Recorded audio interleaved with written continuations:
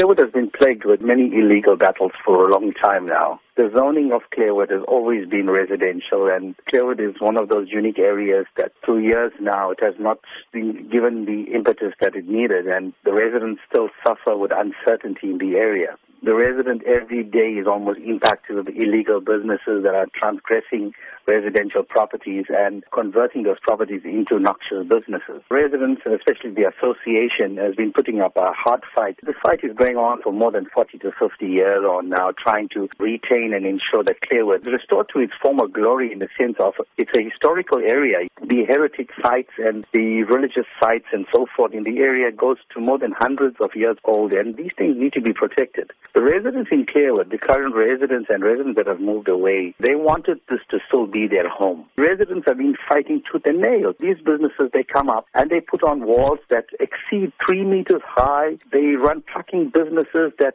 really impact on the area. In the last 6 years on now, we've lost more than 14 lives of residents in the area under the wheels of these trucks. Apart from that, hundreds of accidents, and I'm sure SABC and Metro Police stats would reveal that. It is factual.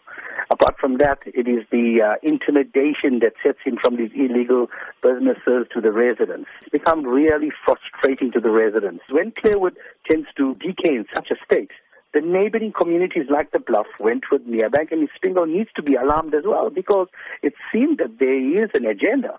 And the agenda is clear, because it's clear that eThekwini has an hidden agenda. The agenda is basically to industrialize the area, and this is what we've been fighting for the last 40 years on now.